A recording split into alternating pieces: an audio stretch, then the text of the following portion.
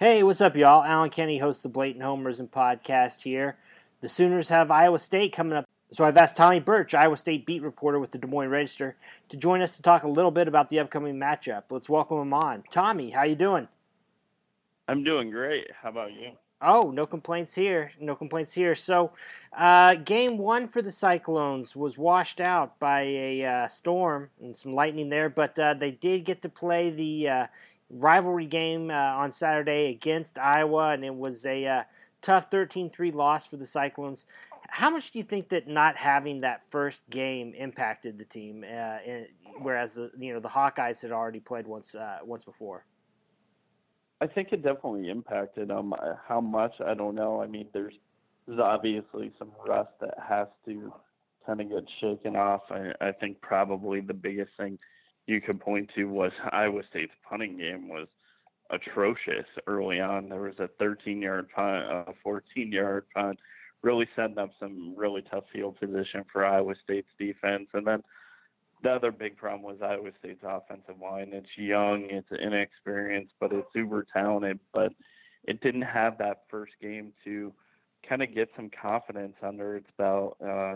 Usually that first game, when you're a Power 5 team, it is somebody you feel comfortable about playing and feel pretty confident that you can beat and, kind of ease into things. Well, once Iowa State didn't have that, then that young, inexperienced offensive line had a really big test in Iowa, which owns probably the best defensive line that they'll see all season and possibly one of the best in the nation. Yeah, and looking across here, it is a young group there up front. How much, it seems like that's one area, though, there in the defensive line where Matt Campbell is really stressed, getting better, recruiting, better prospects there. No, that's right. I mean, I think early on in Campbell's regime, I think he looked at, hey, the defensive line was something that they had to address immediately. The offensive line had some pieces to the puzzle, but it's definitely something that they've hit hard in recruiting too. And it's the offensive line is probably one of the areas that Matt Campbell's probably most excited about when it comes to the future. He really thinks that they have some good young talent in there and guys that aren't even on Iowa State recruits. A couple of them were, a kid named Trevor Downing from Iowa, and then Joey Ramos and another offensive line out of Arizona. So it's like I said, the line is talented. It's massively inexperienced though, but it's something Iowa State's dealt with a ton. I mean, each of Campbell's first two seasons, they had to replace 4 or 5 starters on the line. So, this is kind of a trial by ear thing, but the one thing that Iowa State's proven over the last couple of years is they can develop offensive linemen. Another big story coming out of last week's game against the Hawkeyes was the injury to Kyle Kempt. It sounds like they're evaluating him and he could play. Any insight for us there? No, not right now. I mean, Matt Campbell said stay today, and that Iowa State kind of survived the scare there where after the game, it sounded bad. Anytime you're dealing with a knee injury, that's scary stuff. But he said today they dodged a bullet. But, regardless of who goes out there and quarterbacks this team on Saturday, they feel pretty confident in both those guys. Obviously, Kyle Kemp's the guy that went there and had his big coming out party, by winning at Oklahoma last year in his first collegiate start, kind of coming out of nowhere.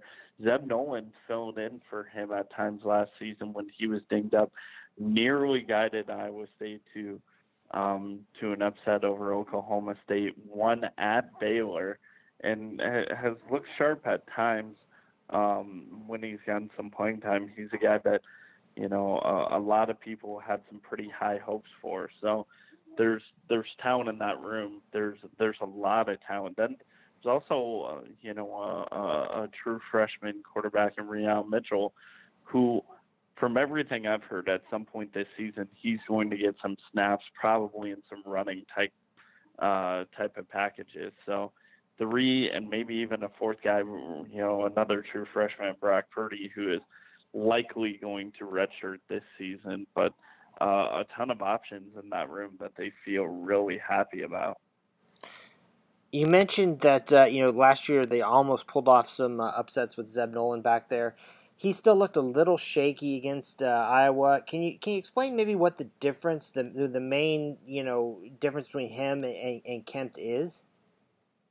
Yeah, I mean, I guess when I look at the Iowa game and how Zeb Nolan played, I kind of look at that as almost a wash. He's put in a really tough situation where, by that point, the Iowa State offense was really pressing to make something happen and make something happen fast. Plus, you're once again talking about very inexperienced offensive line getting its feet wet against possibly the best defensive line in the country. So, I'm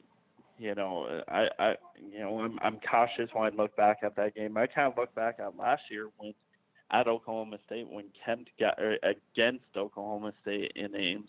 When Kempt got hurt, he came in. He orchestrated a big scoring drive, marching Iowa State down the field, and Iowa State almost won that game. So he can do this. He can come off the bench and fill in.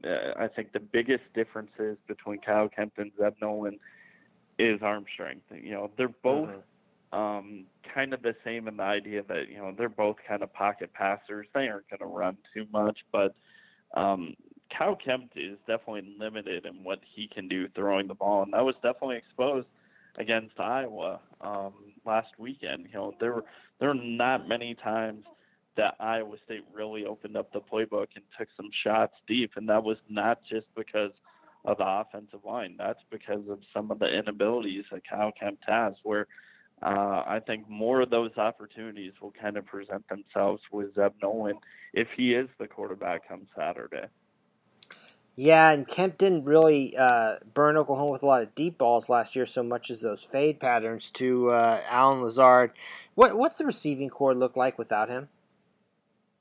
It's still a really good group. Obviously Alan Lazard was the marquee player, and Iowa State does lose a lot, not just with Lazard, but Trevor Ryan and Marchie Murdoch out, but there's still a ton of talent in there. And leading the way is Akeem Butler. He's a big dude. He probably has he has more strength, more size, and probably more speed than Alan Lazard, and probably has even more pro potential to him. He was a guy that had a breakout season last year, and I think kind of flew under the radar during the Oklahoma game. It kind of seemed like the middle of last season when things really kind of took off for Akeem Butler. But junior Deshaunte Jones, who had a breakout season as a true freshman, just kind of got lost in the mix and the numbers last season, is expected to have a big year. He's got plenty of talent and tons of breakaway speed. And then another young guy, Tariq Milton, is a really good wide receiver that they have high hopes for. So there's plenty of talent. I mean, kind of Iowa State's game plan, regardless of who is going to be, under center at quarterback, is just find a way to get the ball to the playmakers and let them do their thing. That was obviously something Kempt has done so well of, with screen passes, short passes, quick slants, stuff like that. Those stuff won't come out of the playbook just because Zeb Nolan's in the game. I think if Zeb Nolan is quarterbacking, you just can add a few more things to the playbook. And then looking at the running game, David Montgomery obviously is maybe the best weapon that Iowa State has. With how well is he working, I guess, with the offensive line right now in terms of them opening holes for him and helping him kind of shake loose there out of the backfield? It was a big time struggle during that first game, and even in the few minutes that we got to see in the South Dakota State game before lightning struck and that game got canceled, that group wasn't opening up very many holes for him. And against the Hawkeyes, when some holes did open, it almost seemed like David was a little surprised and couldn't hit them really hard and kind of with the same authority that he had in the past. But, I guess the saving grace for Iowa State fans is, look, last season and even this season before, he when he was playing, he had some struggling offensive lines. This is a guy that led the nation in missed tackles, so he can take a hit and he can dodge the hits. So a troubling offensive line is certainly going to hurt David Montgomery, but it's not going to kill what he can do for Iowa State. Let's move over to the other side of the ball. I think this is kind of an area that was a big revelation last year for the Cyclones. They got pretty innovative with what they were doing. Are they still kind of running with that 3-3-5 look, or have they gone back to the 4-man front? That's kind of the best thing when it comes to this Iowa State defense and why they've been able to have so much success is they can be very versatile in the looks that they can give. They can give a 3-man look, a 4-man front. They did that against Iowa. They bounced in and out of it, and that's kind of the key to the success is just keeping offenses kind of on their toes and showing them so many different things. I mean, they've got, a great nose guard in Ray Lima who can take on 2, probably even 3 blockers if needed. So he really opens up some things for them. And they probably have one of the strongest secondaries in the country, when it comes to Brian Peavy and DeAndre Payne as their cornerbacks. Kind of one big thing to keep an eye on probably for Iowa State is Brian Peavy looked a little dinged up in that Iowa game. We've kind of heard whispers that he's been dinged up during camp, and he definitely didn't look 100% by the end of the game against the Hawkeyes. So it's going to be interesting to see how that plays out.